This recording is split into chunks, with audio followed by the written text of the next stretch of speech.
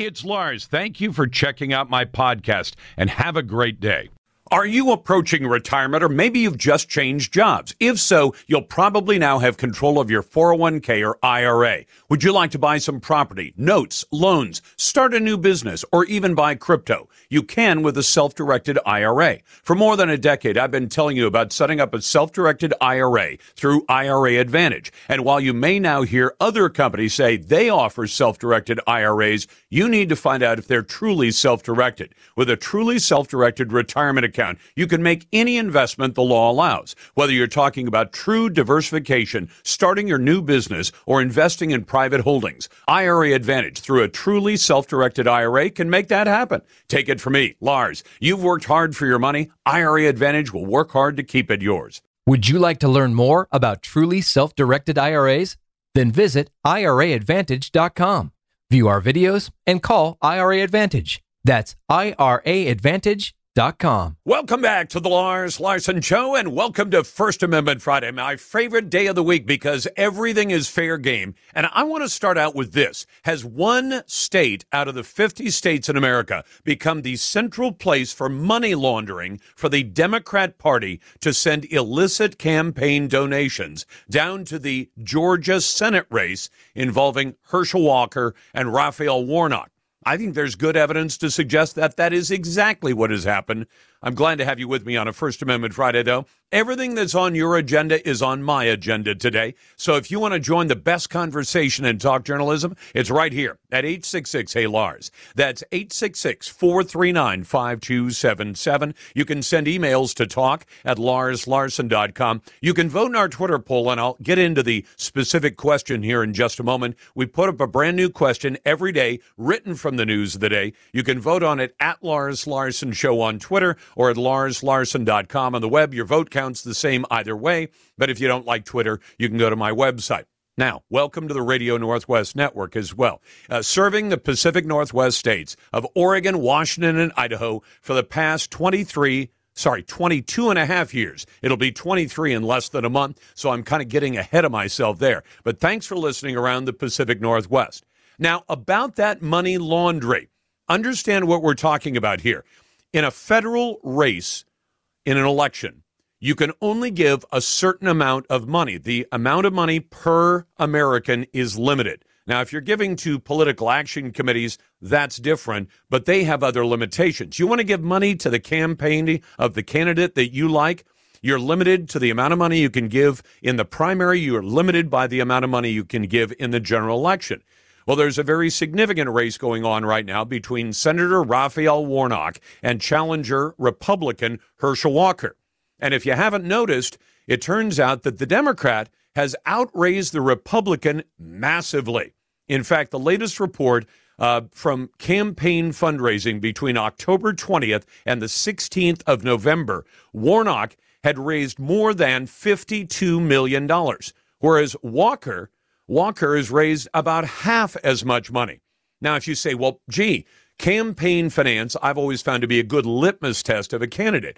If you go out and make a great case to the voters and you say, you should vote for me, if people are persuaded by that, they give money. And it's not just the big, wealthy donors who give money, but a good campaign has a lot of grassroots donors as well. So if you say, wow, Warnock has about 350,000 donors, and many of them give relatively small amounts of money, $10, $12, $15, sometimes $25 or $30, you would ordinarily look at that data and say, wow, then he must have a real grassroots appeal that appeals not just to the wealthy donors in whatever party you happen to be a member of, but it actually appeals to average folks to the point where somebody says, hey, this guy sounds like the guy I want to support for office. I'm going to send him $20.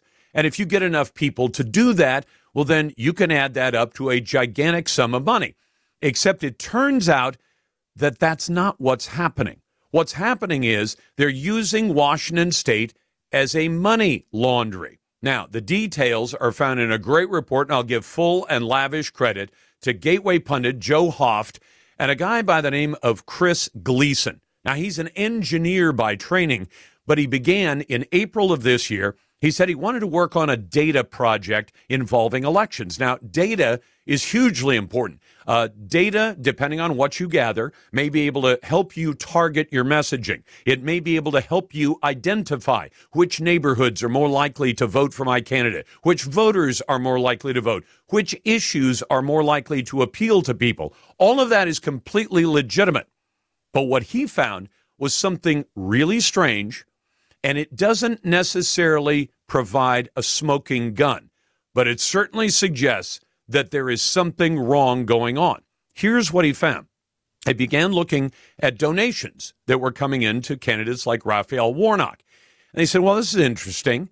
There are a whole bunch of people who are giving to Raphael Warnock who don't live in Georgia. Well, that's still possible. I've given to candidates who are running elsewhere in America. I might say, I really like that candidate. I'm going to send $20 or $30 to the candidate. And if they get enough of those donations, that's great. But what was strange about it, or what is strange about it, is that Raphael Warnock of Georgia, and based on his positions on the issues and the nasty stuff, he's had to say, I could write a book about all the reasons voters should never put that guy back into the U.S. Senate. But I'm not talking about the issues here. I'm talking about where his money is coming from. It turns out that Raphael Warnock has hundreds, maybe even thousands of donors around the country, and in Washington State in particular, for some strange reason, who are giving him a lot of money, except they give it in a very strange pattern.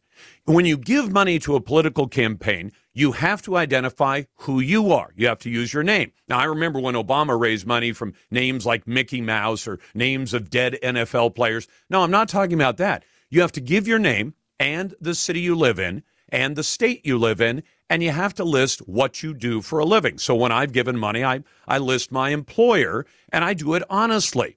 Here's what these people have been saying. They are unemployed people, okay?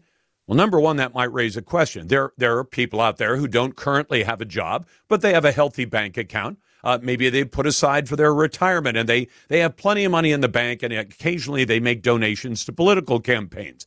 But then ask yourself this. Here's the pattern of donations that Chris Gleason, the engineer, found by looking at the hundreds and hundreds of thousands of donations made to Raphael Warnock. He found, like Emily in New Jersey.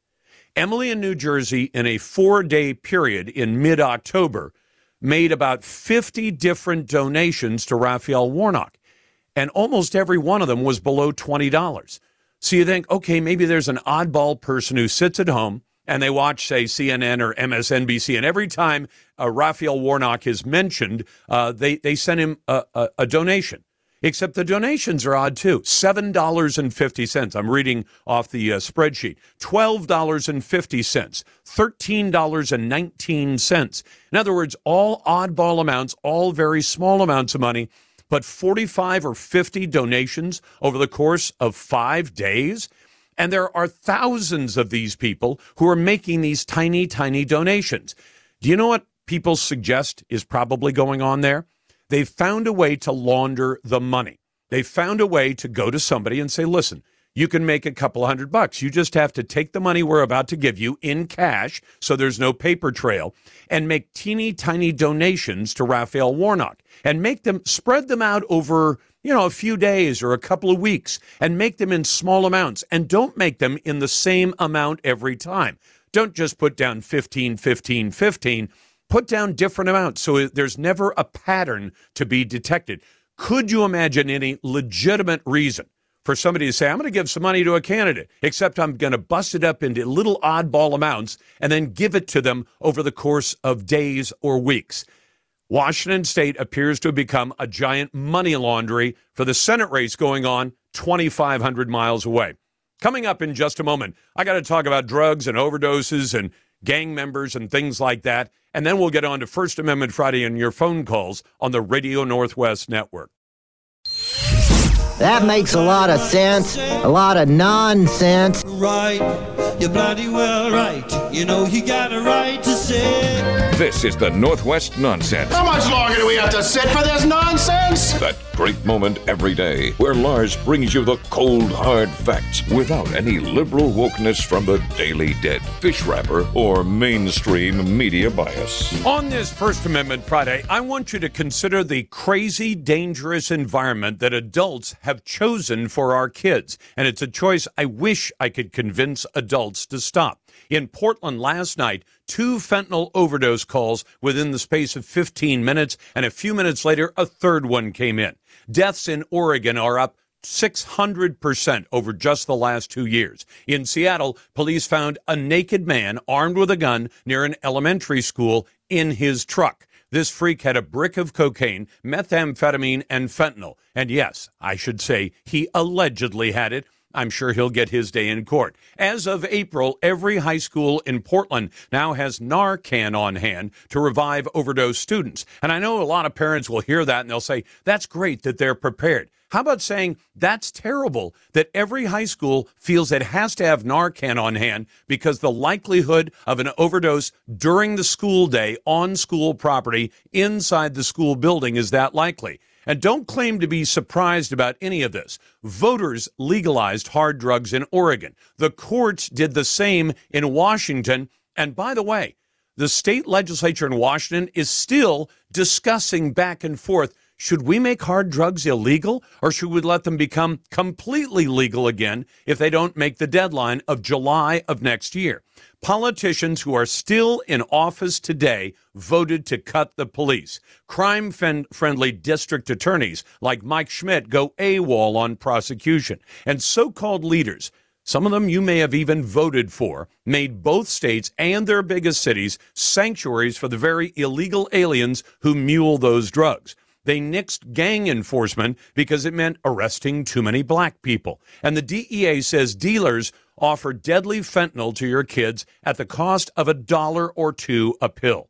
Can I suggest that you start pounding on those politicians to stop this insanity before your son or daughter ends up in a body bag? And if you say, well, this isn't really my problem, yes, it is. It is the product of all of the people who've been chosen to lead, if you can call it that, Oregon and Washington and the biggest cities of those two states over the last couple of decades. It is a collective mistake. Time to change course as far as I'm concerned. Jana writes in, Lars, those men of the cloth, the pastors, who got ballot measure 114 on the ballot thinking this would stop the violence are either fools or liars. Instead of disarming the public, why aren't they doing their job and bringing people into church and teaching them right for wrong? The 10 Commandments, the Golden Rule. They've got a whole book, and it's called the Bible. No, instead, they have to get into politics and say they're saving souls that way instead of the right way. It just pisses me off. Signed, Jana.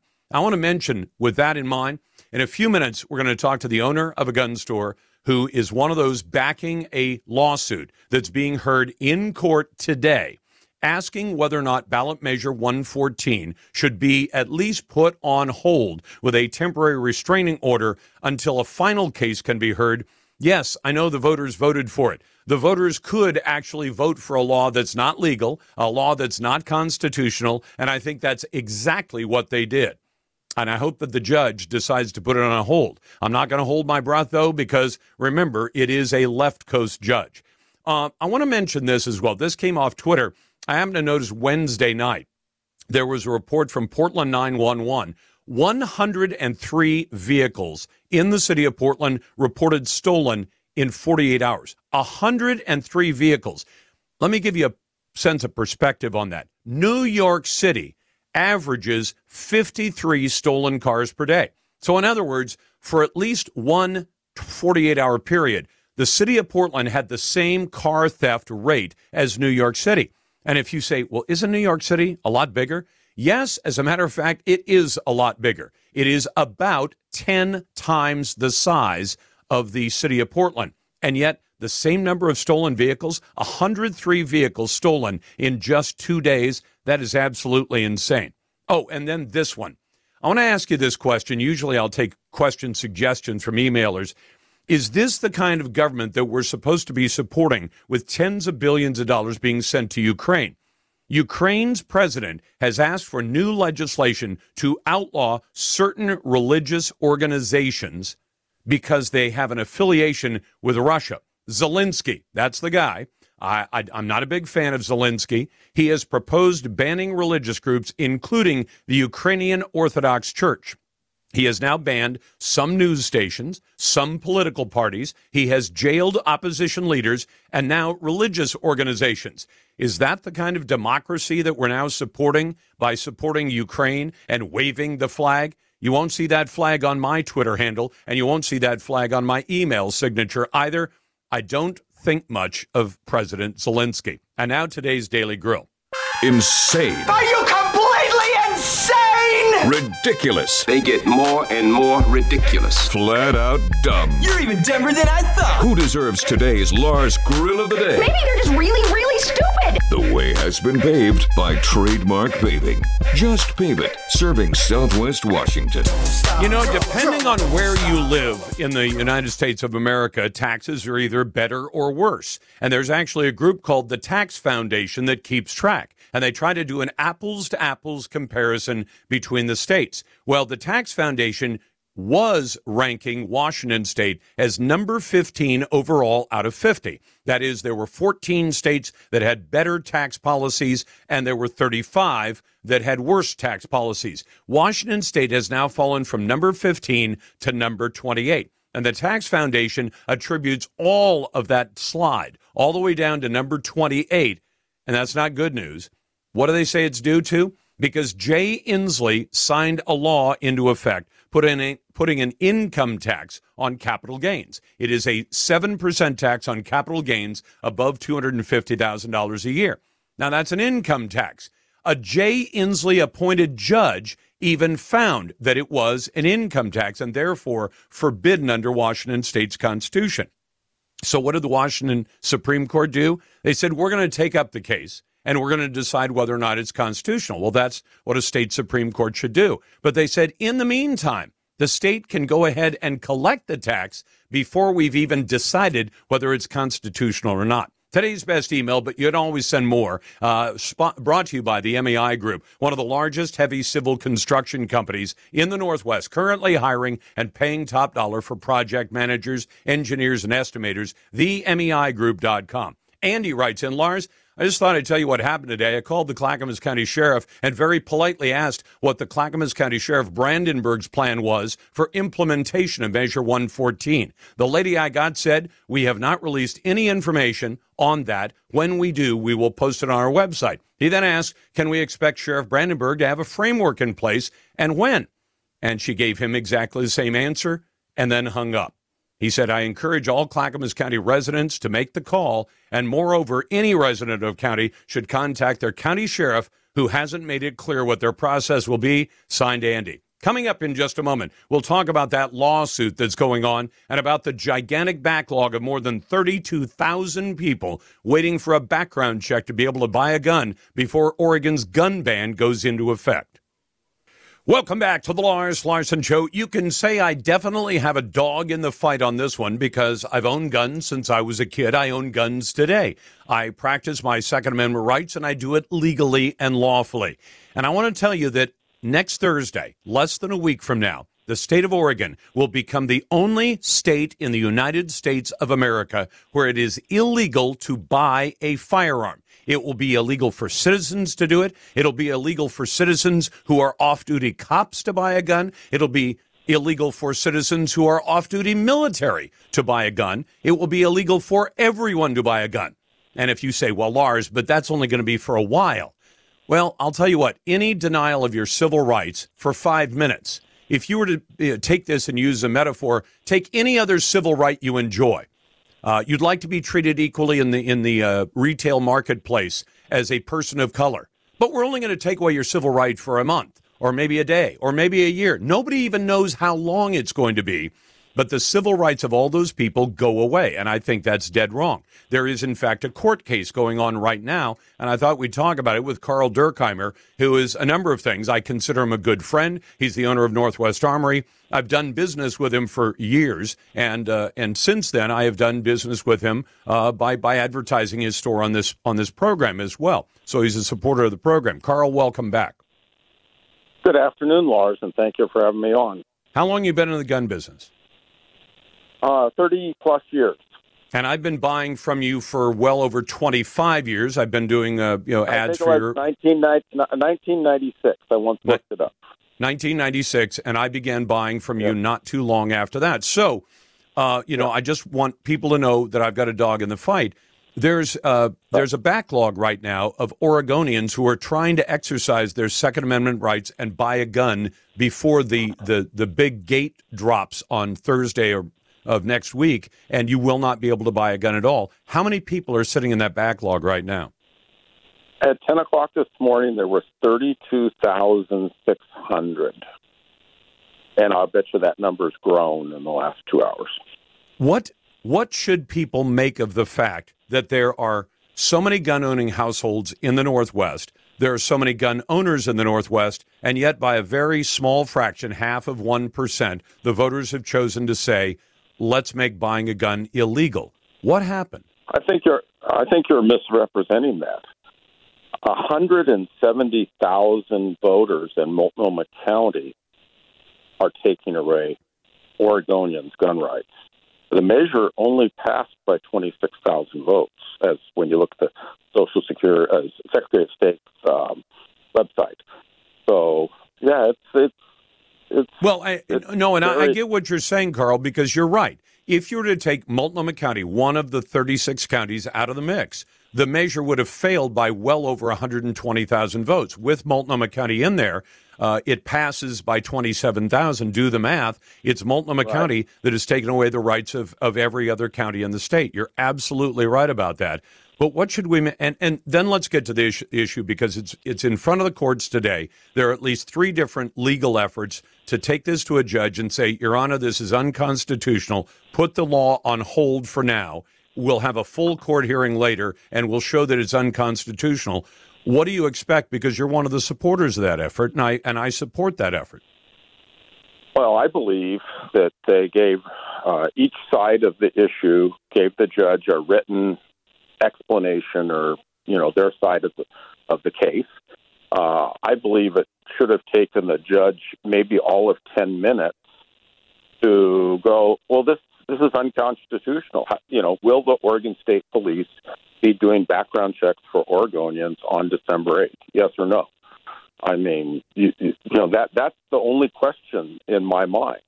The Supreme Court's already ruled that you can't add some politician's idea of how it might help society. It's a historical document. But that being said, I'll be 66 this month, Lars, and life's not fair. And judges are no different than everybody else. They have their own bias and their own opinions. And some judges are activists. This measure was written by a retired Oregon Supreme Court justice, or she was involved in writing it. And she would know this is not constitutional. So, I'm thinking it's 50-50 that we'll have an answer, and I'd hope for today, but we're going into the weekend, so maybe it's Monday. By the way, one of the cockamamie arguments made by the Attorney General, because she had to answer this, Ellen Rosenblum's people filed at least part of their answer with the judge was, well, we're only banning magazines above 10 rounds. Put the permit system and everything else to the side. We're only banning that. The ban isn't actually on a firearm. It's only on the magazines. Should anybody believe that kind of argument? Well, no. I mean, the real story about violence in our country, some with guns, some with knives, some with cars. I mean, huge case in Moscow, Idaho right now. There's evil people. And until all Americans are able to realize that there's people that have mental health issues that need treatment, and there's evil people that just need to be kept apart so they don't hurt themselves and don't hurt other people. I mean, that's the issue. I think there's 400 million firearms in the United States. There are about. Yeah. Well, as I understand the numbers, the state of Oregon, 50% of all the households in the state have at least one gun-owning member. And it just stuns me that kind of population would have said yes to this. As you pointed out, it was Multnomah County overwhelmingly that passed it, not the rest of the state. Well, you got to remember, only 60% of people, registered voters, voted, if I'm not mistaken, right? Yep. That's true. I don't even. I'm you know, at one point it was going to be 56% turnout for the midterm. So if we got to 60, then I guess that's a big victory. But it still says that less than 2/3 of the people even bothered to cast a ballot. Can I take a minute, and I want to tell all of your listeners that myself and my family are doing as much as we humanly can to help our customers and your listeners be able to do as much retail business to help customers with their purchases before the night of the 7th. We've worked 7 days a week, 12 hours a day. And, you know, this is hard. It's an awful situation. But I just wanted a chance to tell your listeners that. I'm glad to give you that. Let me ask you something in the last minute I've got, Carl. If the judge does not put this law on hold, if it goes into effect next Thursday, there are about 6,000 people who work in the retail firearms business in Oregon. There are also gun manufacturers in Oregon. If the law stays in place as it sits right now, how many gun stores will be left in a month or two? I think within days, the big box stores will move every firearm out of the state because that's the smartest economics for them. I have spoken to quite a few of the smaller independent dealers. They're just going to close the door. You know, there'll be some of the larger independent dealers that can weather a storm for a while, okay? But this is horrific. This is a crisis. And, I mean, I am so disappointed in our governor and our governor-elect that they won't at least issue a press statement for what their intention is for these 32,000 people waiting on the Oregon State Police. Now, the Oregon State Police and the background department are great people. They're hardworking people. But I don't think their intention is that nobody can buy a gun after next week. That's Carl Durkheimer from Northwest Armory. You're listening to the Lars Larson Show and the Radio Northwest Network. Let's do it. Huge inflation. It's important to note that the American people are mostly fixated on inflation. There's no relief in sight. Gas prices. Everything you've been paying this much for a gallon of gas? In some parts of California, they're paying $4.50 a gallon. Multi-trillion-dollar government programs. The price tag for this bill, $1.75 trillion. And the recovery bill passed in March is close to $5 trillion. Big Brother has taken control and wants more from you every single day. This is Government Gone Wild. Welcome back to the Lars Larson Show. It's a First Amendment Friday. I want to ask you this question because I think this is a great example of government gone wild. And then I'll take your comments at 866-HEY-LARS. That's 866-439-5277. Send your emails to talk@larslarson.com. And if you want to vote in our Twitter poll, I'll give you the poll question in just a moment. But this is a perfect example of government gone wild. Coin TV is reporting, and I may talk to the reporter who did the story next week, but they quote a guy by the name of Chris Adlam, who is a regional fire specialist at Oregon State University. And he says he's heard that insurance providers are now canceling the fire insurance policies of many people who live in the state. Now, most of them live in rural areas near forest lands. But he says it's not exactly a surprise to me, but a bit of a shock still, because I thought that having found this policy, it was going to be there in the future. I didn't realize that one day I'd call them and they say, oh, by the way, we're not going to renew your insurance policy. After the Labor Day 2020 wildfires destroyed more than 4,000 homes around the state, insurance carriers have made and are continuing to make changes in their underwriting practices that have resulted in more people losing coverage. Now, a few months ago, there was a big controversy because the state of Oregon's legislature made this brilliant decision. I mean, there's such a bunch of rocket scientists down there in Salem, not much different than Olympia, but there it is.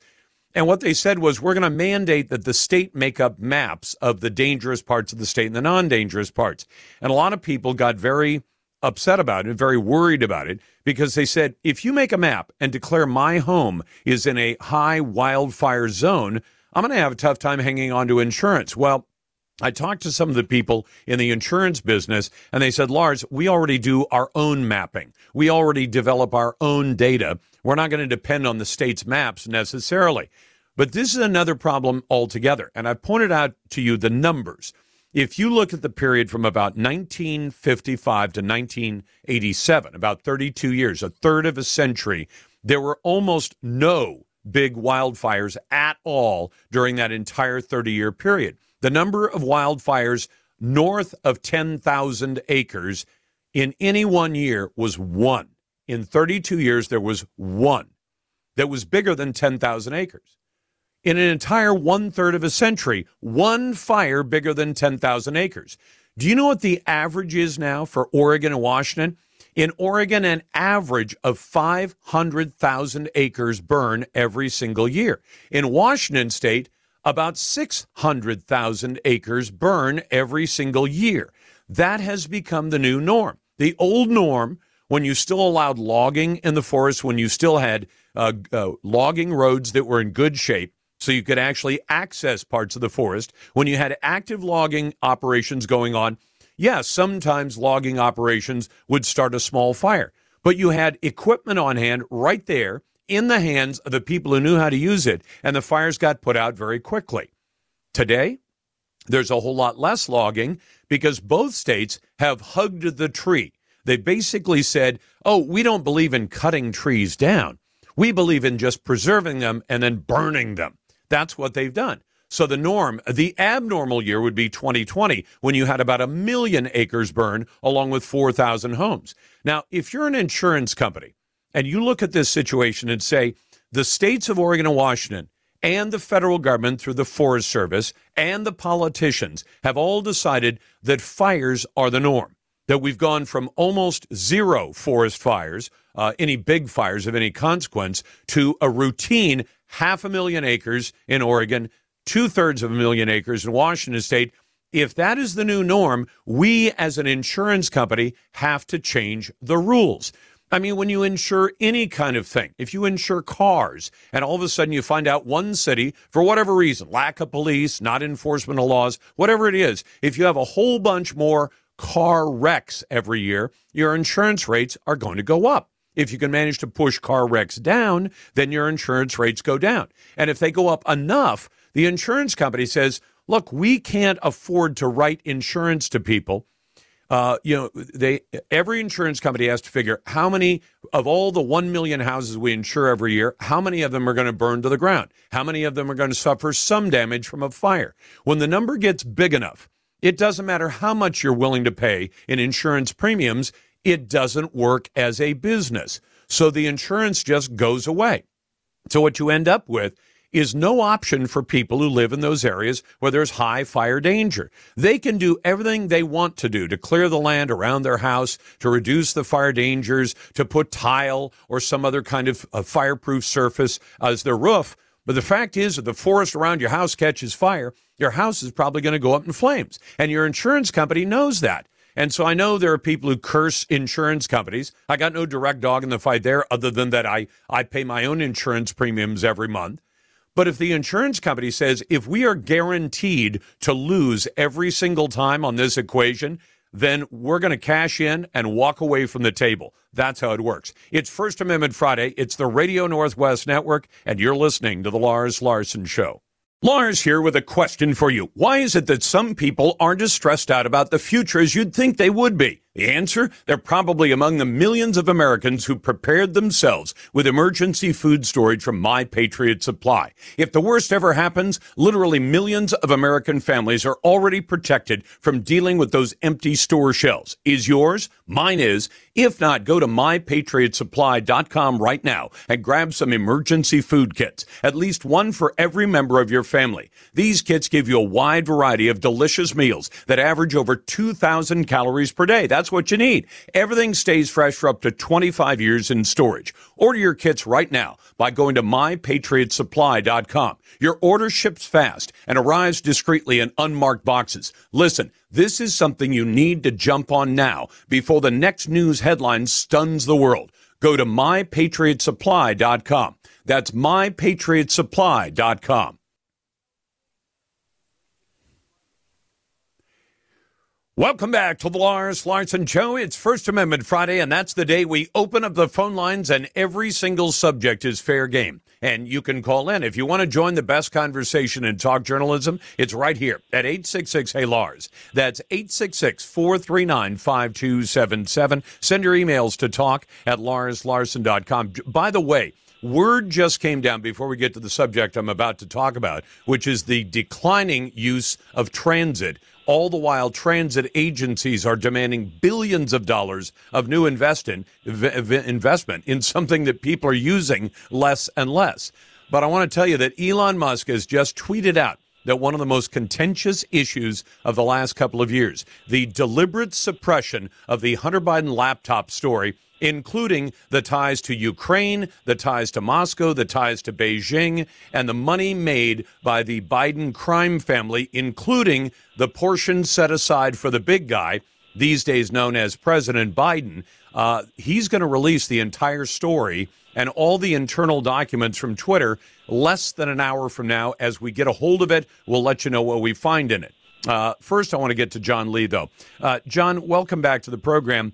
I think people may be surprised if they listen to mainstream media to learn that transit, which is constantly being pushed by politicians in both Oregon and Washington, saying we have to push billions of dollars into transit. I mean, Seattle's and Puget Sound are right in the middle of spending $50 billion on light rail lines. They spend massive amounts of money on new buses and high-speed buses and all the rest of this.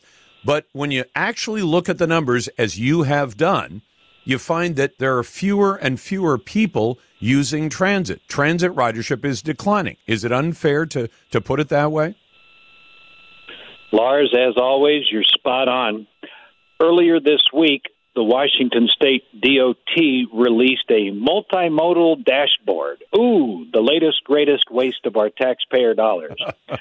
Buried in all of that, statewide mass transit for commuters dropped to only 2.1% of total trips in 2021. That was down from 7.1% in 2019. Basically a 70% drop statewide in transit use during the pandemic. Separately, digging in, there was a report on Seattle, who we know love mass transit. Transit ridership dropped from 43% of trips to just over 18% during the pandemic, whereas single occupancy vehicle trips only declined 1%. Clearly, people don't want to ride and don't trust mass transit. They'd rather be in their private cars. And by the way, if that's 2021, so you've got 2019, a pre-pandemic year, you've got 2021 when the pandemic was ending and things were getting back to normal, wouldn't you have expected to see transit ridership at least stay steady from 2019 or even tick up just a little bit? Exactly right. And the reality is that most of the transit agencies are saying full ridership will not recover to pre-pandemic levels until the end of this century. What, 80 years from now? No, I'm sorry. End of this decade. You caught me right there. Thank you, buddy. I was going to say. But hold on, John. John, we're not talking about something that's a discretionary thing, like consumption of a certain kind of food or drink or whatever. People either have to get to work or they don't. They either have to get to school or they don't. So how is it that they still are suggesting, well, but it'll come back within, say, 8 years by 2030? What are these people doing in the meantime? Spending more of our tax dollars. Part of that same report here in Clark County, suburb of Portland, that same WashDOT report shared that only 0.4% of trips on the Interstate 5 bridge into Portland are on transit buses. That translates to less than 1,000 people a day. And yet, as you nailed, the Interstate Bridge Replacement Team, Greg Johnson, wants us to spend $1.3 billion for a 3-mile high-capacity light rail extension into Vancouver. And that can carry a maximum of 1,000 people an hour. It's such an outrageous waste. Well, John, that makes it makes no sense to pump billions of dollars into a system that's seeing less ridership. I've got a theory about why I think ridership has gone down, and it's not the economy. But do you have any idea? Do you have a reason to suggest? Well, clearly the pandemic scared people out of being packed in tight places with a lot of other people, let alone safety concerns both in Seattle and Portland about being on any form of mass transit. Or being anywhere near the city's downtown areas like Portland's downtown or Seattle's downtown because they've turned dangerous. Exactly right. And these transit systems were all based when all the jobs were in downtown. And as we know, more and more employers are either letting their employees work from home or employers are shifting away from the downtown core out to the suburbs where their costs are cheaper and it's safer, et cetera, and there's a more reasonable level of government services. Well, the other thing about that, if they say, well, this is from people working from home. Yeah, there are a certain number of jobs, lawyer, maybe accountant, architect can work from home. The person who works the retail job, the person who works the job where you have to show up at the office because you have to talk to customers, we've pretty well maxed that out, haven't we? And as I understand the numbers, it's maybe 20% of the workforce that can actually work to any large degree from home. The other 80% have to be at the workplace. Am I wrong about that? Yeah. No, you're exactly right. And as we are seeing all around the country, employers are saying, no, I want people back in the office. I want them doing the job because there's a productivity advantage to that. An amazing aspect of the reality here for CTRAN, the Clark County bus system, they are now projecting in the next 5 years, their ridership will only grow to 75% of pre-pandemic levels. So they're not even going to fully recover as to where they were in 2019. And yet during that same 5-year period, they want to spend $252 million taxpayer dollars on capital projects, expanding systems. Unbelievable. Well, I got to tell you, John, what you've just found in that data matches up with what John Charles at the Cascade Policy Institute has found.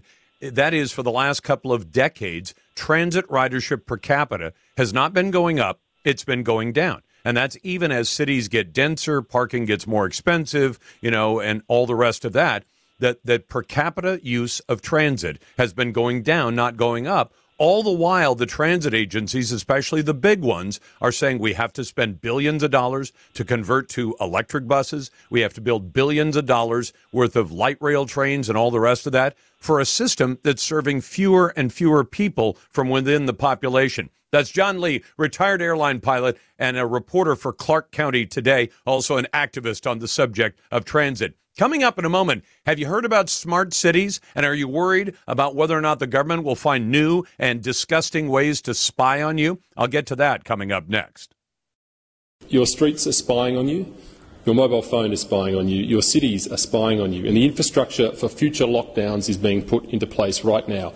That is a member of Australia's parliament making the argument that so-called smart cities are actually setting the government up to have an amazing amount of capability to spy on citizens. Now, that's in Australia. But I think we have the same concern here in the United States of America. And I wanted to share some of this guy's comments with you in just a moment. But first, welcome to the Lars Larson Show. It's a pleasure to have you with me. And if you'd like to jump into the best conversation in talk journalism, it's right here every day at 866-HEY-LARS. That's 866-439-5277. Naysayers, you always go right to the head of the line. That's been the rule for more than 25 years. It'll continue to be the rule. And if you want to send an email, talk@LarsLarson.com, and you can vote in our Twitter poll. You'll find that two places, at Lars Larson Show and at LarsLarson.com. Somebody sent me this the other day, and it's from the last year or so. I can't exactly pin down the date, but this is a member of Australia's parliament, and what he's speaking about are so-called smart cities. Now, look, I'm a tech geek. I have been for a long time. Doesn't mean I know how to work it or make it or program it, but I kind of like it. I like technology when it works for you. The problem is, like most technology, a knife is one of the earliest pieces of technology in human existence on this planet. And a knife is a very handy tool. It can also be used against you. Guns are also a handy tool, and it can be used against you. My chainsaw is a handy tool. It can work for me. So far, I haven't had it work against me to any serious degree, but I'm well aware of the fact that the tool that is so darned handy can actually hurt you bad. And I think that applies in spades to the people who are behind smart cities. They say, well, we'll just put up enough cameras, and we'll have sensors, and we'll have cell towers. Well, the cell towers are awfully handy in tracking the 2,000 mules who helped to cheat in the 2020 election, because we could find out where they were picking up the ballots and where they were dropping them off. And it can also be used to track down bad guys and criminals and murderers and rapists and thieves. Yes, and it can also be used against ordinary citizens, and that's not a good thing. And that's what this Aussie member of parliament was speaking about when he talked about smart cities. Listen. Australian cities are becoming digital surveillance precincts, with so-called smart city programs being rolled out across the country. Invasive technology such as facial recognition cameras, licence plate readers, smart lights, smart poles, smart cars, smart neighbourhoods, smart homes and smart appliances, all connected to wireless networks and communicating with each other. So what's wrong with that? Yeah, I'll tell you what's wrong with that. It's a double-edged sword. And let me give you a good example, because the arguments in favor of this kind of technology, and I've actually made them myself from time to time. I'll give you an example down in New Orleans. New Orleans has, like most of the big cities in America, ever since the riots of 2020, New Orleans has a massive problem with violent crime. They've got rape and assault and murder going on. Well, a couple of years ago, the city of New Orleans passed a ban on the use of facial recognition technology. And even at the time, I said, look, I don't necessarily agree with all use of facial recognition technology, but there have been some fantastic examples where the police and people who are working against terrorists in this country have been able to track down some real bad guys using facial recognition technology. So I'm willing to bet that ban will last about as long as it takes for the criminal class to really start to go to town, which is exactly what they've done. The New Orleans Police Department has now been ordered by the city to reverse the ban on facial recognition software, and they've begun training officers on the software over the summer. They do say, and this is a promise I don't think we can necessarily take to heart, they say its use will be limited in scope to prevent potential abuses. They say the technology will not be used to prevent crime or for the purpose of probable cause, but instead just to aid in investigations of crimes that have already occurred. So they say if somebody's been assaulted, somebody's been killed, we're going to look for the bad guy. We may use facial recognition technology to find it. The problem is abusing this stuff is so very, very easy. Again, go back to the Aussie who's talking about its use in Australia. Don't be fooled. You're being set up to be tracked through your movements and through the future of your digital wallets. By handing over your data, you're handing over the ability to monitor your behaviour, which will soon be turned into a social credit score. And once the central bank digital currencies are in place, you won't get to spend your money without approval.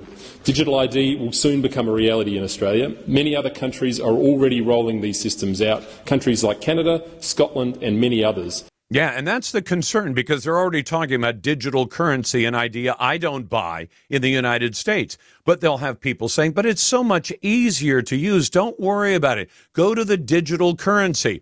And the truth be told, an awful lot of our currency is digital right now. I mean, these days, if you are working for a typical company, and I do, your paycheck is automatically deposited. You don't get a piece of paper that you take to the bank and sign on the back. It's auto-deposited to your account. If you're on Social Security, your check or your money, it's never made into a check, is automatically deposited in your account. And how do you spend that money? Well, you can go to an ATM and draw it out as cash, but many people simply take that plastic card to the grocery store or the gas station or wherever they happen to be, and they spend the money digitally.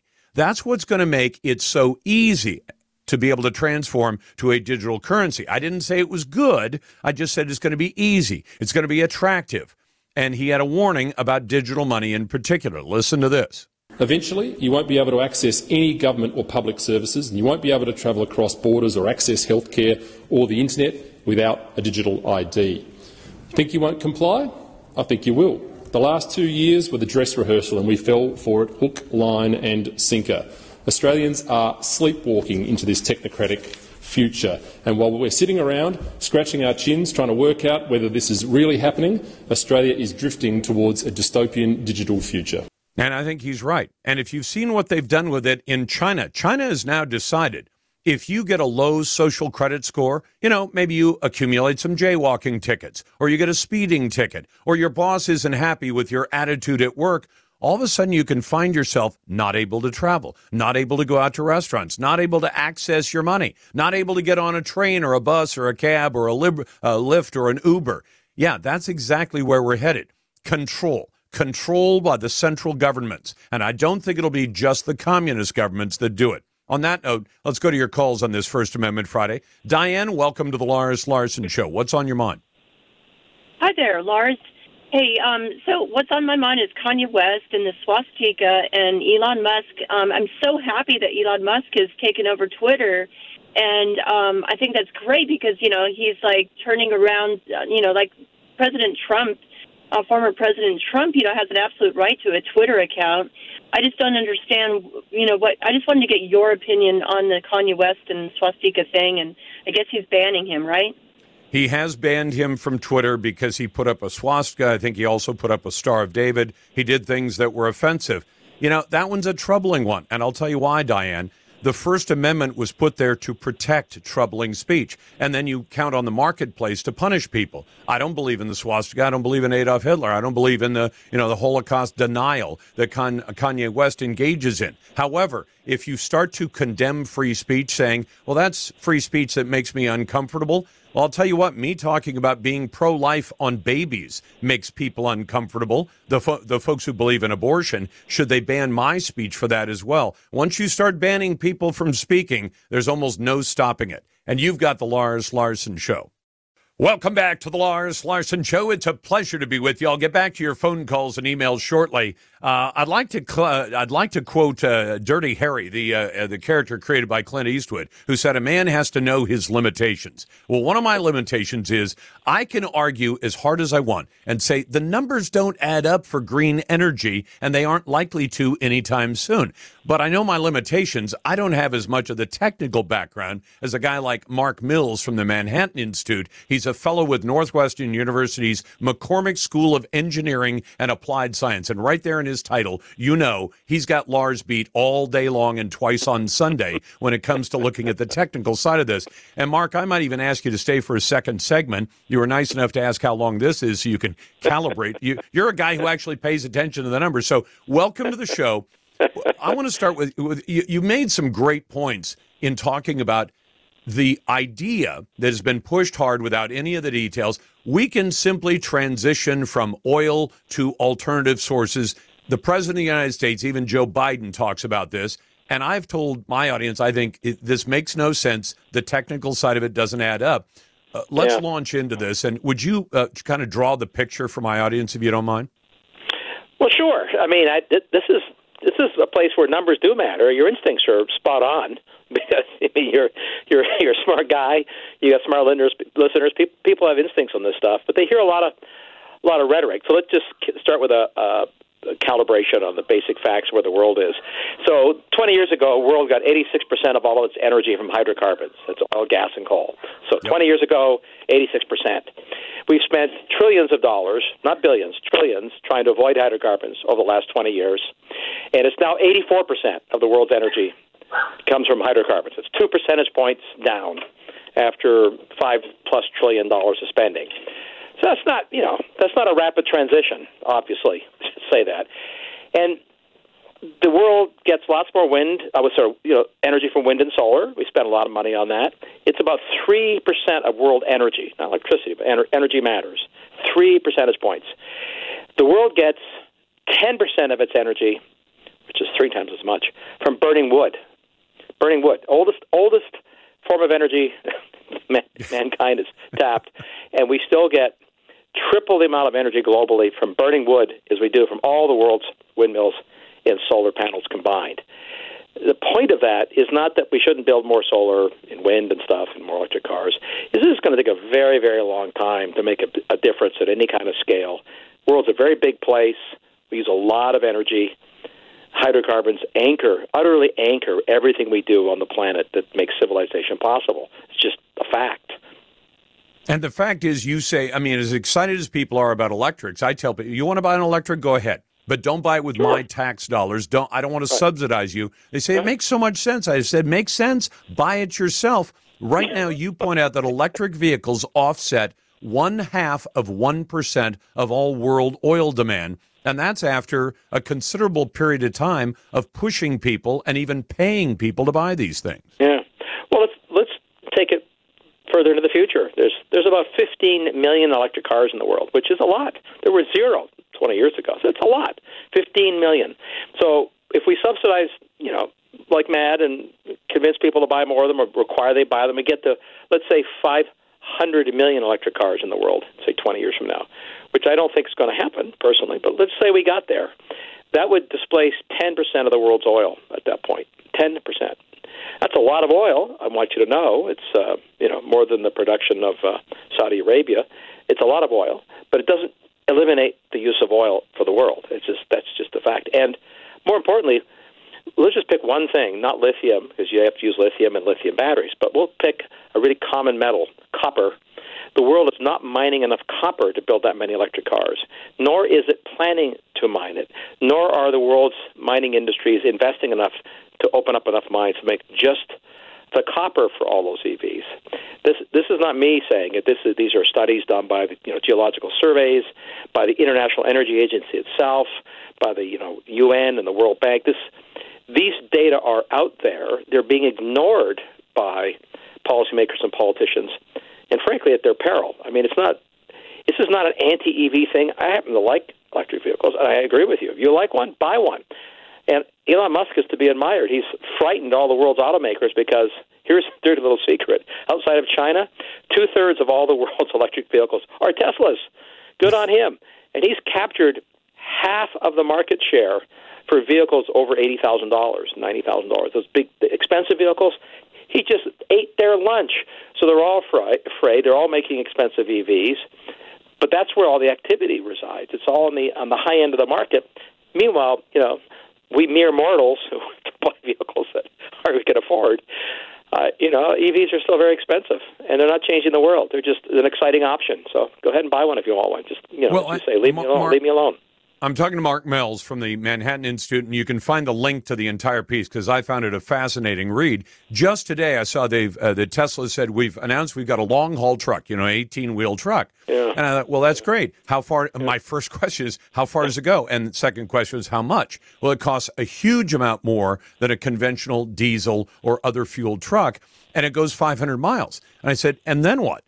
Because if you're in a truck and you go 500 miles, if it's a diesel truck, you pull into this station and, they have they have diesel pumps that work a lot faster than a conventional gas station. I don't know if people know this or not, but when you're filling a 50 or 100 gallon side saddle tank, that stuff comes out like a fire hose. And so you can fill up in minutes. How long does it take to put the electricity back in that's hauling 50,000 pounds of cargo down the road? And I would guess it's going to be hours. You guessed correct. So you are a technical guy. Well, I try. I try. No, I try you're my right. best. No, you're right. Well, just for a regular car, which has much smaller batteries, the superchargers take 30 to 40 minutes to do what you can do in 3 to 4 minutes with a gasoline pump. And the superchargers result in far more expensive fill-up than using gasoline. They are very expensive to use, but that is a practical issue which is not irrelevant. Not everybody wants to wait 30 to 40 minutes to fill their vehicle up, but more importantly, you can do the arithmetic here. A typical filling station that has, let's say, a dozen pumps, so at peak time, you don't have to wait very long. If everybody is not taking 3 to 4 minutes, but taking 30 to 40 minutes, you don't need a dozen pumps. You need 100 pumps to fill up the same number of vehicles over the same time period. So now you've got a filling station that's got to be 10 times bigger. I mean, in terms of its linear area, and it's going to have 100 pumps instead of a dozen, and it costs a fortune to do these things.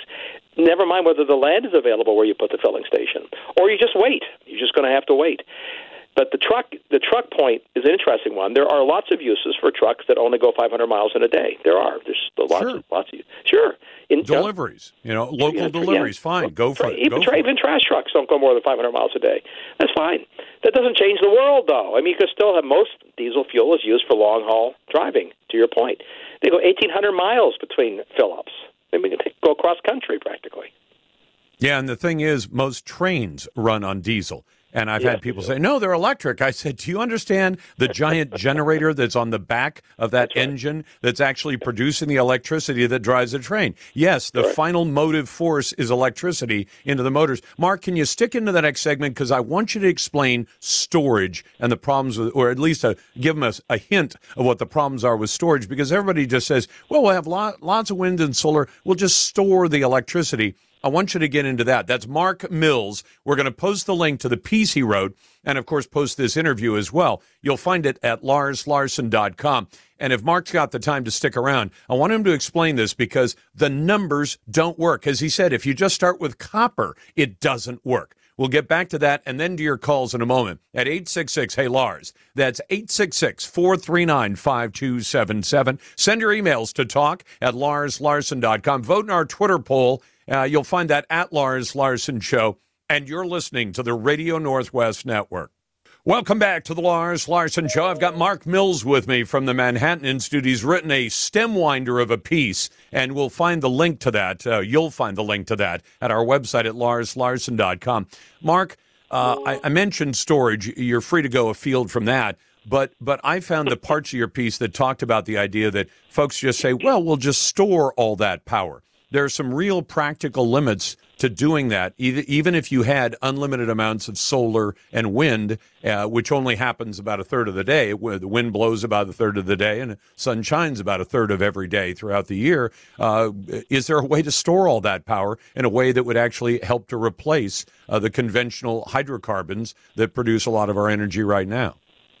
Well, the short answer for some uses is, of course, yes. We're building lots of what they call grid-scale batteries already around the world. They have value and use for minutes worth of storage and even an hour here and there in different regions. But it's beyond obvious, to your point, that as we increase the amount of electricity produced by the episodic use of wind and sun, and it's not just the episodes that are what the technical term is diurnal, day-night cycles. There's more wind at night, there's more sun in the daytime. Like the latter is no kidding, but it's not just that. And it's not just the weather, clouds, and you get things that are called wind and solar droughts. Right?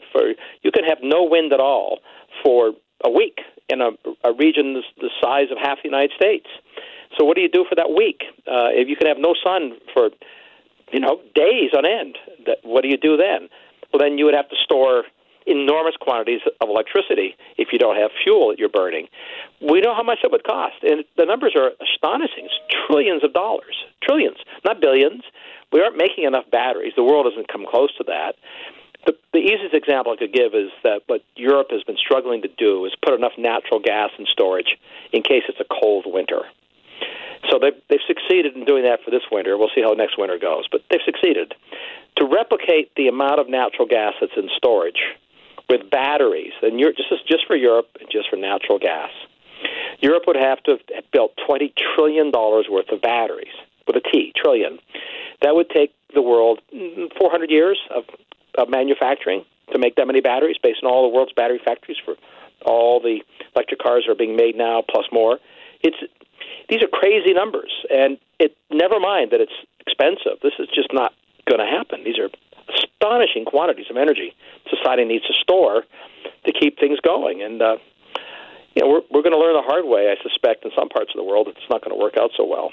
Well, and even if it isn't batteries, Mark, we've had pump storage for, I think, close to 100 years in one form or another. And we also have some really interesting Rube Goldberg looking like mechanical storage mechanisms, a tower with weights on it, things like, and even if they get that, is that going to be able to do enough? No, not close. So, the math just doesn't work. It's just simple arithmetic, not even math. The cheapest, first, money matters. Let's just begin with the fact that money does matter in the end. What we paid to store commodities really does matter. And storing energy, storing electricity, rather, is really, really expensive. It's not easy to do. That's why we store piles of coal next to coal plants. That's why we store oil in the ground in oil tanks. That's why we store natural gas in tanks and below ground and under compression. It's something on the order of 100 times cheaper to store energy in the form of oil, gas, and coal than it is to store electricity in a battery. Not 10% cheaper, but like 100 times cheaper. This is why we store 1 to 2 months worth of energy in any given time in our society, because it's important. If there's bad weather, an event that you can't have, things break, machines don't work well, all kinds of things happen. Society needs more because it's cold. All these things happen predictably, but they don't happen at a specifically predictable time. Hence, storage at scale, and you can't replicate the storage at scale with batteries. It just can't be done. Not with the physics we have today or the things that exist today. Someday in the future, maybe new magic chemistry and new physics. I'm very bullish about magic new stuff eventually. But Bill Gates had a great line about the new stuff that we need. And by the way, Bill Gates also said that the stuff that we need to stop using oil and gas today, those technologies don't exist yet. So he's a huge fan of new technologies, as am I. But he said there's no predictor function for them, which is sort of fancy talk for we don't know when it'll happen. Well, and I got to tell you, Mark, one of the examples I use for my audience is I'm almost 64. When I was in high school, I loved reading popular science, and they said fusion electric energy for America is right around the corner. And I told my producers earlier this week, I said, hey, it was right around the corner when I was in high school, and I just saw a piece today that said they've had a new development in fusion electric, and now it's right around the corner. And I thought, it's a really long corner. It's a very long corner. Look, fusion might be right around the long corner, but it isn't. And if tomorrow, this is the key point, however, is I'm sure sort of obvious. If tomorrow we got to a design that worked and did produced more energy than we put in, that's so-called breakthrough. If that were tomorrow, we're many, many decades away from building fusion reactors at scale. I mean, The discovery of nuclear fission, which was in the 30s, and then we had the first commercial nuclear plant in the early 50s. Here we are 50 years later, and it's still about 10% of the world's electricity. It's hard to do. These things take time to build at scale. Even lithium batteries, which are really magical. It takes a long time to go from the lab to actually doing it at scale and big enough to supply a population. That's Mark Mills. Mark, thank you very much. Mark is with the Manhattan Institute. You'll find the link and the interview at larslarson.com. Oregon Utility Notification Center wants to remind you that whether you're planting a tree, building a fence, or just making improvements around your farm or home, click or call before you start your work to get the area marked. Then dig safely and avoid contact with buried utilities. You owe it to yourself and your loved ones. Know what's below. Call before you dig. For more information, visit us online at digsafelyoregon.com. Welcome back to the Lars Larson Show. It's a pleasure to be with you on the Radio Northwest Network. We endeavor to serve the Pacific Northwest states of Oregon, Washington, and Idaho with honestly provocative talk on a daily basis. And we do that a number of ways. I've got a guest waiting in. I'll get to him in just a moment. But your calls are welcome at 866-HEY-LARS. That's 866-439-5277. Send your emails to talk@larslarson.com. Vote in our Twitter poll today. The question, and I mentioned this story yesterday, should taxpayers, and this applies specifically to Washington State, this is one of the cockamamie ideas they're going to take up at the legislature, should taxpayers provide a trust fund for children born into poor families? It makes the assumption that the 40,000 kids born every year under Apple Health Care, so they are from families that qualify for Medicaid insurance for health, that they're poor and they're going to be poor, and that they're going to need some help. So they're going to set aside a gigantic trust fund, $4,000 for each child born in an Apple Healthcare family. That's 40,000 kids born every year. They're talking about a cost of $150 million a year going off into the future forever.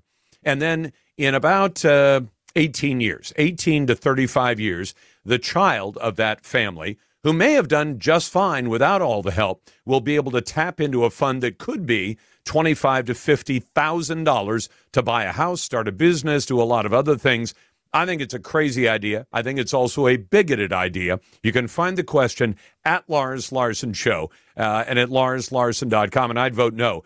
Today's Twitter poll is brought to you by Ultimate Truck Services. If you rely on trucks for business, Ultimate keeps your biggest assets on the road and running right. Find them at UltimateTruckService.com. Now, it's a great pleasure to welcome back to the program Paul Guppy, who is Vice President at Washington Policy Center, one of the great think tanks of the Northwest. Paul, it's good to have you on. Thanks for having me on. It's great to be here. I pointed out to my audience earlier that there's a group called the Tax Foundation that once rated, as of last year, Washington State at number 15 out of the 50 states for having the best tax policies. In 1 year, it has now dropped from number 15 to number 28, and there's one single reason why it made that kind of drop, because Jay Inslee signed a law that is bringing about an unconstitutional income tax, an income tax that violates Washington State's Constitution. And one of the judges he appointed decided it was unconstitutional. And then the Washington State Supreme Court said, you know what? It may be unconstitutional, it may not. We'll decide that later. But in the meantime, you can go ahead and collect it. What should people make of that? Yeah, it's really a contradiction. So you're right. A judge in March ruled that the income tax that the Democrats had passed and that the governor signed in 2021 was, in fact, violates our state constitution. We are not allowed, under our constitution, to have a graduated income tax. We could have a flat income tax that applies to everybody, but, of course, the Democrats don't want to start with that. They're going to get to that later. They want to start with what they call a high income tax. That was struck down. But the Department of Revenue bureaucratically went ahead and started drafting rules for collecting it anyway. Citizens filed a petition to complain about that. Hey, you can't have regulations to enforce a law that's unconstitutional. You know, that's against our democracy anyway. And then just the other day, our state Supreme Court issued a 2-sentence ruling that told the Department of Revenue to go ahead and collect the tax.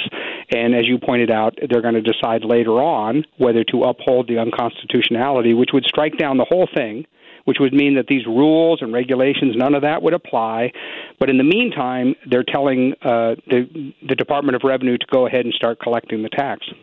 Well, and is it even possible to collect? I mean, how do they go about doing this? Because this is going to apply, for the most part, to capital gains. That is, when somebody sells a very expensive house or when somebody sells a large amount of stock. If they have a capital gain, it'll be due on some of that sale, depending on the size. Is that the gist of it? Yeah, so starting on April 15th, they are going to start collecting the tax. And, you know, I guess if the tax is struck down later on, you get a refund. But in the meantime, and it does apply to, again, very high income levels now, but later on, of course, that will be expanded and will likely apply to everyone. I mean, if this law is upheld, then Washington State is going to fall off the list of states that do not have an income tax. That's why we fell so far in the rankings put out by the Tax Foundation.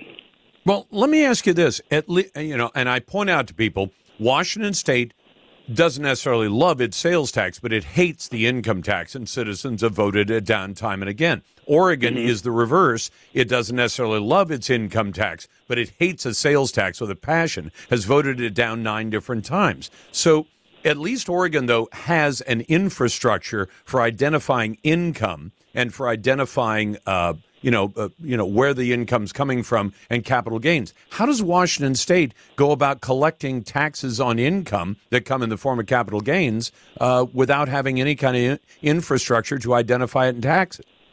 You know? Well, this is a great point, because what the Democrats did was they piggybacked on the federal income tax. So that makes it an income tax. The Democrats are denying that they have passed an income tax, but the mechanism they use for collecting it is you calculate your federal taxes, and then the state takes that information and says, well, you owe us an income tax as well. So they're just piggybacking on the federal system. Doesn't that blow apart their whole argument before the court when they say, Your Honor, it's not an income tax? Well, how are you collecting it? Through the IRS. Right. And that's exactly the position that they're in. We're hopeful that the state Supreme Court, even though it can be political, will just read the clear meaning of the law and strike this down.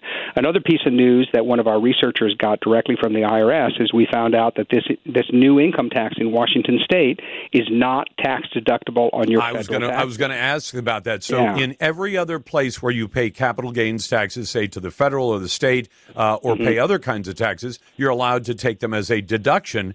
In Washington state, you're going to get taxed twice? Yes, and the reason is, and again, our expert contacted the IRS directly and just simply asked for a ruling. We have this law in Washington state. Tell us, IRS, how you will treat that for federal tax purposes. And we just got the answer back the other day, and the answer is, well, because Washington state itself calls it an excise tax, they have this kind of special label, it doesn't count as a deduction from your federal taxes. So that's another double whammy that's going to hit our citizens. People in other states can deduct their state income taxes if they have one, but we won't be able to do that. But that means in practical, just so people understand, because I'm not a tax expert either, but it means that if you pay the capital gains tax to Washington state, the feds will then tax you on income you never received because you had to give it to Jay Inslee, right? Exactly. That's exactly right. So it's double taxation. You're basically paying taxes twice on the same income, and you're correct. You're going to have to declare your income total. Part of that is going to go to Washington state, but that deduction is not going to count when it comes to paying your federal taxes. So you're going to pay taxes on it again. And as you're pointing out, you're paying taxes on money that you never received to begin with because it went to the state. Unbelievable. So that's the problem. Keep fighting it. Let's hope the Supreme Court doesn't look at politics, because I know that's what they usually look at. The Washington State Supreme Court seems to be owned by the Democratic Party of Washington State. That's Paul Guppy from the Washington Policy Center. I'll get to your phone calls and emails. And can the government implement laws to police online hate speech? That's next. Welcome back to the Lars Larson Show. It's a pleasure to be with you, and I'm glad to get to your phone calls and emails in just a moment. If you want to dial in, it's 866-HEY-LARS. And naysayers, you always go right to the head of the line at 866-439-5277. Send your emails to talk@LarsLarson.com. Nothing gets to me nearly as much as all the talk about hate speech in our society. Now, I just want to remind you of something. This is a country founded on the proposition that you can come here, you can practice any religion you want or no religion at all. You can engage in speech in almost any way you want, as long as you are not threatening people. And even in some cases, when you are threatening people, it is considered protected free speech. And yet, over the last about 20 years, we've introduced this idea of hate speech. Now, I understand that if you start out with the idea that if somebody is assaulted, that is a criminal act in most places, in all places in America, and you should be punished for that criminal act. And then along came the idea that some people who are the victims of assault are superior to others. That is, if you assaulted somebody, say you're a criminal, and you assault a person because you say that looks like a victim who won't fight back because of age, because of gender, because of their physical size, and you attack them, that carries a penalty. But if you attack somebody or assault somebody, let's say, or rob them, and you give any indication that you've done it because they are a member of a protected class, a member of a racial minority, a member of a sexual minority, a member of a religious minority, then that is a far greater crime. And those kinds of crimes are given special attention. I have fought back against hate crime laws for as long as I can remember. And the reason isn't because I think that it's a good thing that there are people out there who attack other people because of race, religion, national origin, physical disability, or anything else. No, I don't like the idea because it suggests that we're not all equal in the eyes of the law. As far as I'm concerned, if you assault a person, whether you assault them because you think they're weak and they won't fight back, or you assault them because you don't like something that is something about them that is personal, race, religion, national origin, etc. Well, now the Foundation for Individual Rights and Expression has sued the New York Attorney General. This is a highly political Attorney General by the name of Letitia James. And what they've done is challenged a brand new state law that forces websites and apps that are used on smartphones and devices to address online speech that someone somewhere finds humiliating or vilifying. Now, I want to warn you about this. I think this, if taken to court, and it's being taken to court by FIRE, the Foundation for Individual Rights and Expression, when they take it to court, I don't see how a judge can decide otherwise than to say, this is an unconstitutional limit on free speech. And let me give you an example. Let's say that on this radio show, I make fun of the fact that Joe Biden, President of the United States, is getting confused almost every day of the week. He met with the president of France this week. And in the videos, it's very clear that Joe Biden has no idea where he is, which direction to look. He started shaking hands with a man and wouldn't let the man's hand go. I mean, just kept hanging on for some weird reason. He occasionally, when he's up on the platform, getting ready to speak or having just spoken, he will turn around and look out into space. Not at anything in particular, just look out into space. There's nothing to look at, but he looks anyway. And you know, this is a man who is suffering terribly upstairs. Now, if I take sound bites from Joe Biden and I put them on the air, with him making some of the colossal flubs that he makes on a regular basis, that may be humiliating to Joe Biden. I don't care. I can express that I think Joe Biden is losing his marbles or has already lost his marbles. If I vilify somebody, I say this is a bad person because of the things that they have done. You notice that there tends to be a set of rules. Right now, Kanye West is being vilified. And in your mind, in my mind, maybe he deserves it. The point is vilifying somebody, not physically attacking them, but saying, I don't like this person because of the things they do or the things they say. Whether you like that or not, that's exactly what the First Amendment to the Constitution protects. It's not there to protect the pleasant poetry of Robert Frost or, a landscape painting in an art museum. It's there to protect vigorous free speech, sometimes free speech that is going to be offensive. If I say that people who say they're in favor of women's reproductive health are baby killers, is that vilifying? Yeah. Might it be humiliating to some people to be called a baby killer? Yeah, it might be. Too bad. The First Amendment says you can express yourself. The law in this case, the one that Letitia James, as Attorney General of New York, is going to have to defend, is called the Social Media Network's Hateful Conduct Prohibited, but it actually targets speech that the state doesn't like. In other words, this isn't an individual person saying, why, they said mean things about me. I mean, one of the key things that people on the left and even some on the right didn't like about Donald Trump was mean tweets. I actually enjoyed his mean tweets. I thought that kind of vigorous give and take in politics is a good thing. It targets speech the state does not like, even if that speech is fully protected by the First Amendment. The law forces internet platforms of all kinds to publish a policy explaining how they will respond to online expression, and here's the quote from the law, that vilifies or humiliates or incites violence based on a protected class, like religion, gender, or race.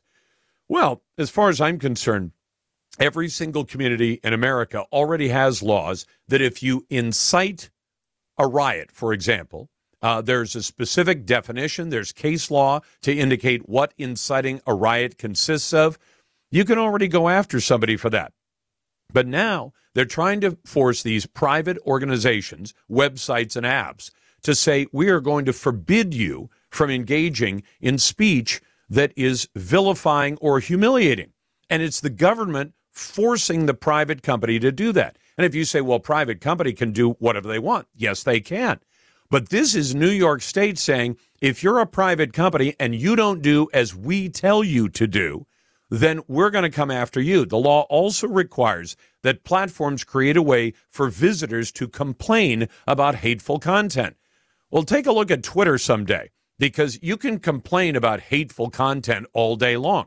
I mean, I'll go on Twitter or Truth or Getter or Parler, and I'll make comments about we should enforce the laws of the border. And I've had people call me racist for believing that federal laws on crossing into America illegally should be enforced. but they'll say that's racist because a lot of that enforcement has to apply to people of color, because most of the people trying to cross the border illegally are people of color. And they say, therefore, you're engaging in racist behavior or hateful behavior.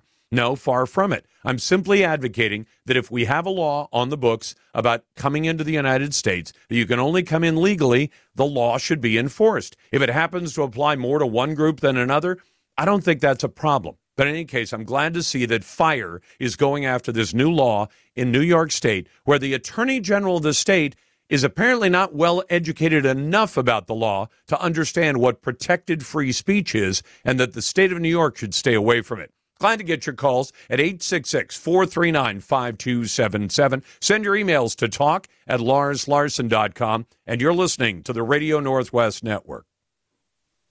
Welcome back to the Lars Larson Show. It's a pleasure to be with you, and these are strange political times, and let me tell you how strange. I've always made it clear I don't like labor unions. I don't want to be a member of a labor union. I have wanted to be out of the unions that I was forced to be in decades ago, and I even took part in decertifying a labor union bargaining unit because I didn't want any part of it. However, I've always made it clear that if you want to belong to a labor union, that's your decision. I think it's foolish, but it's your decision.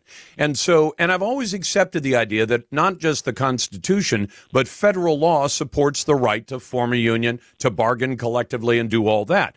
So this week's events involving the threat of a railroad workers' strike and then Congress stepping in and saying, well, we're going to settle the strike by simply imposing an agreement on both sides was actually bad news for both companies and for the workers represented by unions. It might have worked out well for the union members. I suspect a lot of them are not happy with the result.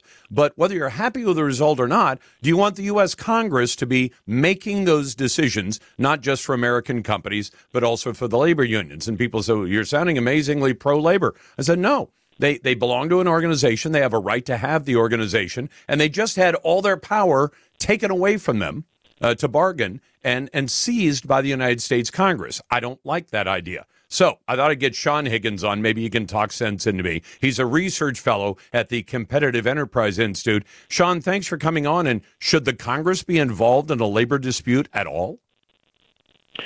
It's one of those situations where, and thanks for having me on, Lars. Sure. It's one of those situations where you don't want to see this. You hope it never doesn't get to this point. Really, there was about another week or so to go in the negotiations, and then that was just short-circuited, I guess Monday this week when Biden announced that he was just going to call on Congress to do that. And once that happened, then there was no point in either side making any sort of further concessions or accommodations with the other side in the negotiations, because Congress was going to step in and just do what it was going to do. Had the administration not done that, it's entirely possible this would have resolved itself on its own. I mean, negotiations usually go down to the wire, and that's a classic negotiating tactic. You push until the very end, and then you concede on what you have to concede on and walk away with the best deal that you can. And there's no indication, at least to me, that wasn't what was happening here with the railroad strikes. But the Congress just decided to step in because it was really nervous about the potential of a strike. I know they've done this, Sean. I can see that they've done it. I've seen the reports of the Congress. Okay, we passed the law, handed it to the president, signed the law.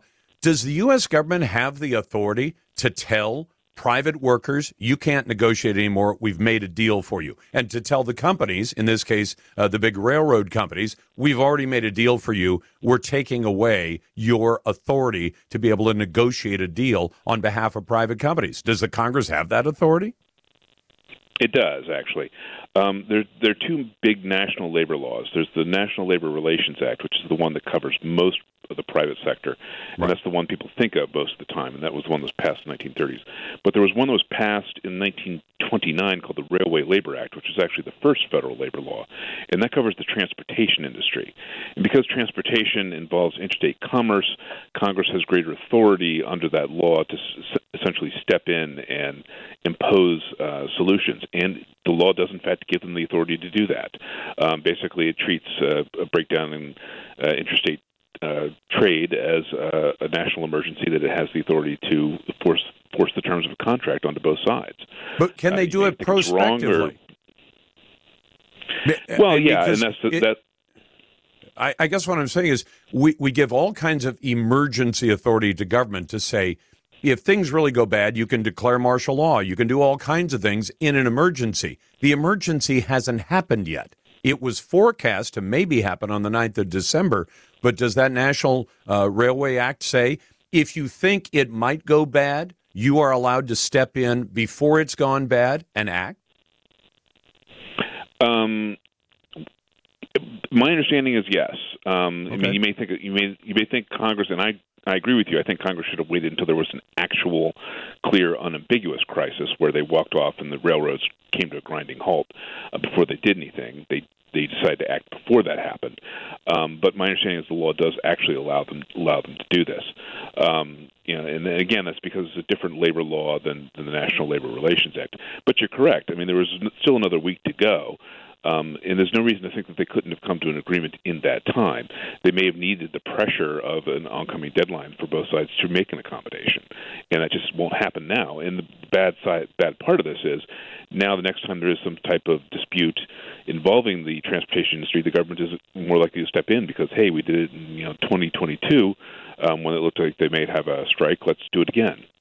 Well, I mean, for example, does it extend beyond the railroads to all the other parts of American commerce?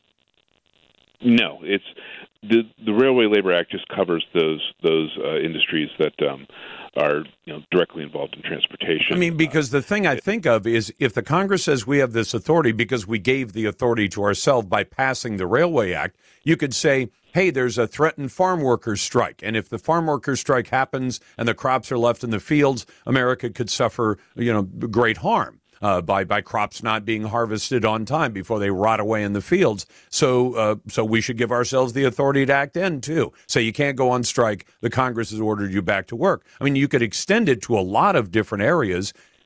If they deserve the authority over railroads, should they have the authority over food, energy, or any other critical things that go on in this country?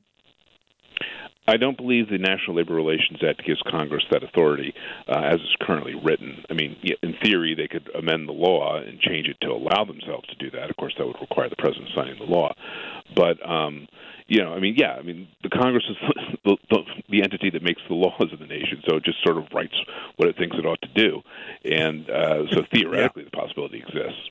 Yeah, because that's the part that bothers, it's part of what bothers me is that how do they have this authority? Well, because of law. Who passed the law? Congress. So Congress gave itself the authority. We have the authority because we gave it to ourselves. And then you bring politics into it. Most labor unions support Democrats. I'm not sure after this they'll keep supporting them because in a lot of ways, the unions kind of got screwed out of this, didn't they? The House said, we're going to give you the sick days you were going after in negotiations. And then they said, no, we're not going to let you negotiate. And by the time it got through the Senate, they say, oh, sorry about your sick days. That stuff didn't make the final deal, but Joe signed it and you have to take the deal. Yes, some unions are not happy with the administration for that reason because they thought he was going to stand with all the unions, no matter what, and he basically said, look, I'm not with you guys if it's going to hurt the economy and therefore hurt my re-election chances in 2024. So therefore, I'm putting a stop to this right now. Basically, this is a case where suddenly the unions have gotten the taste of, sometimes government intervention is not a good idea because it's intervening against your interests, and that's what happened in this particular case.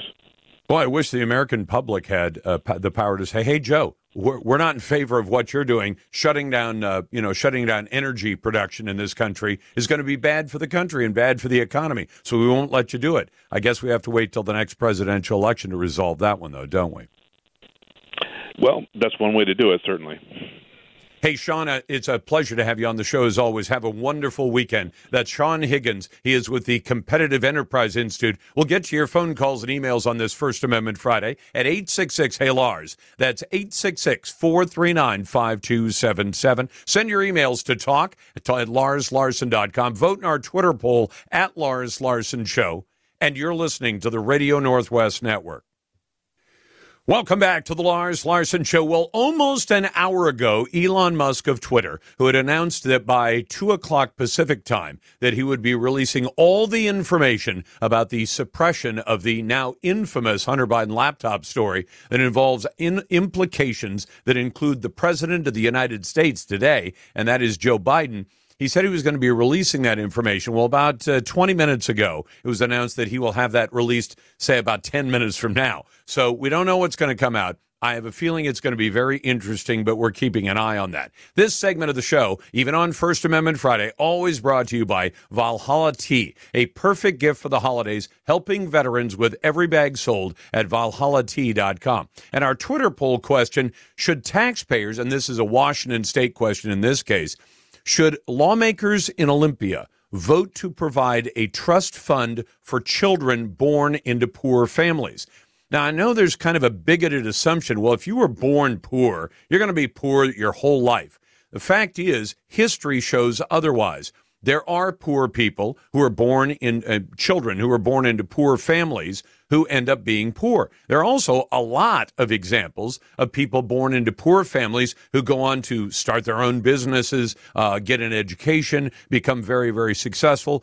Ben Carson, for example, is a pediatric neurosurgeon by training, served as a cabinet-level secretary, and he grew up dirt poor. So, should the lawmakers in Olympia in the upcoming session vote $150 million a year to be set aside on behalf of 40,000 kids who are born every single year who are covered by the state's Medicaid program called Apple Health? I would say no. You can vote any way you like at Lars Larson Show or at LarsLarson.com. Brought to you by Ultimate Truck Services. If you rely on trucks for business, Ultimate keeps your biggest assets on the road and running right. Find them at UltimateTruckService.com. Let's go to Harold in Federal Way, listening on KVI, one of our great affiliate stations. There are 24 of them, and the Radio Northwest Network. Harold, what's on your mind? Okay, I'm a landlord, and I belong to the Rental Housing Association of the state of Washington, and we do have people in Olympia to try to influence legislation. And at one of their meetings that I went to, they were bragging that the new capital gains tax does not apply to the sale of real estate. Now, I haven't done anything to verify it. I don't know. Maybe I'm wrong, but that's what I distinctly remember hearing. Well, I don't see how it could not. You've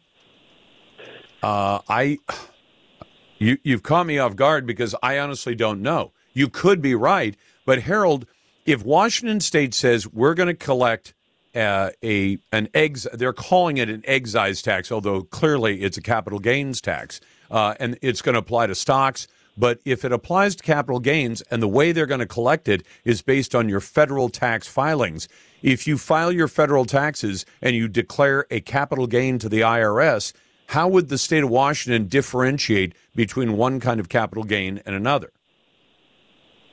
That I don't know. I know because it would be reported on. You know, I'm giving my tax knowledge. It'd be reported on like a Form 4797. But a lot of gains are okay.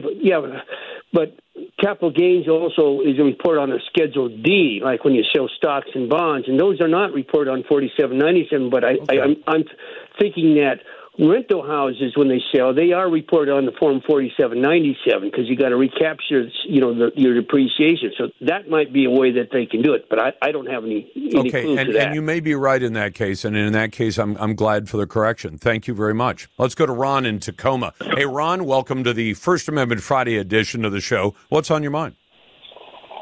Well, it is a wonderful First Amendment day. I want to thank Twitter and Elon Musk for bringing that back. I got a couple things for you, Lars. You know, I've been talking to you about that science that's been going on, the Democrats have been hiding, and I've been posting it. I've been literally carpet bombing your Twitter feed with the information, along with the Democrat Party, all the ABC, CBS, all the lawmakers. No. What is it you're trying to get out in front of people? I didn't catch that. Okay, so the Democrats have been lying for a long time about climate change, and on Sunday, it all came to a head. I posted it on your Twitter feed. You can go and take a look at it. Tell the audience what you're talking about, because my audience doesn't have access to, well, they may have access to the Twitter feed. Why don't you describe generically what it is you're talking about? Every 12,000 years, we have what's called a geomagnetic reversal of the planet. Yep, we do. Sometimes you have people on your show talking about 1,000-year cycle, and that's called a full-crown magnetic reversal. Those are not as scary, but the 12,000 cycle, that's scary. That causes life to not exist on the planet if you're in the wrong place. And basically, they're hiding this. They're not telling you what's going on. They're actually one of the videos I sent you shows you where the new poles are going to be, and they've even built an observatory there. It's supposed to happen within 12 to 15 years, they believe, and that's when it's going to be in its zenith. And I don't understand why the news and stuff hasn't been picking it up, but I finally got a text the other day, 2 days ago, from Project Veritas. They are covering it now. I seem to have gotten their attention. Okay, and that's a good thing, because James O'Keefe is a very good reporter. And Ron, you closed out the hour very nicely. Thanks so much for the call, and thanks for listening. By the way, my thanks go to my great producers as well. Dusty and Mackenzie and Donovan do a fantastic job, and we all work together to produce The Lars Larson Show.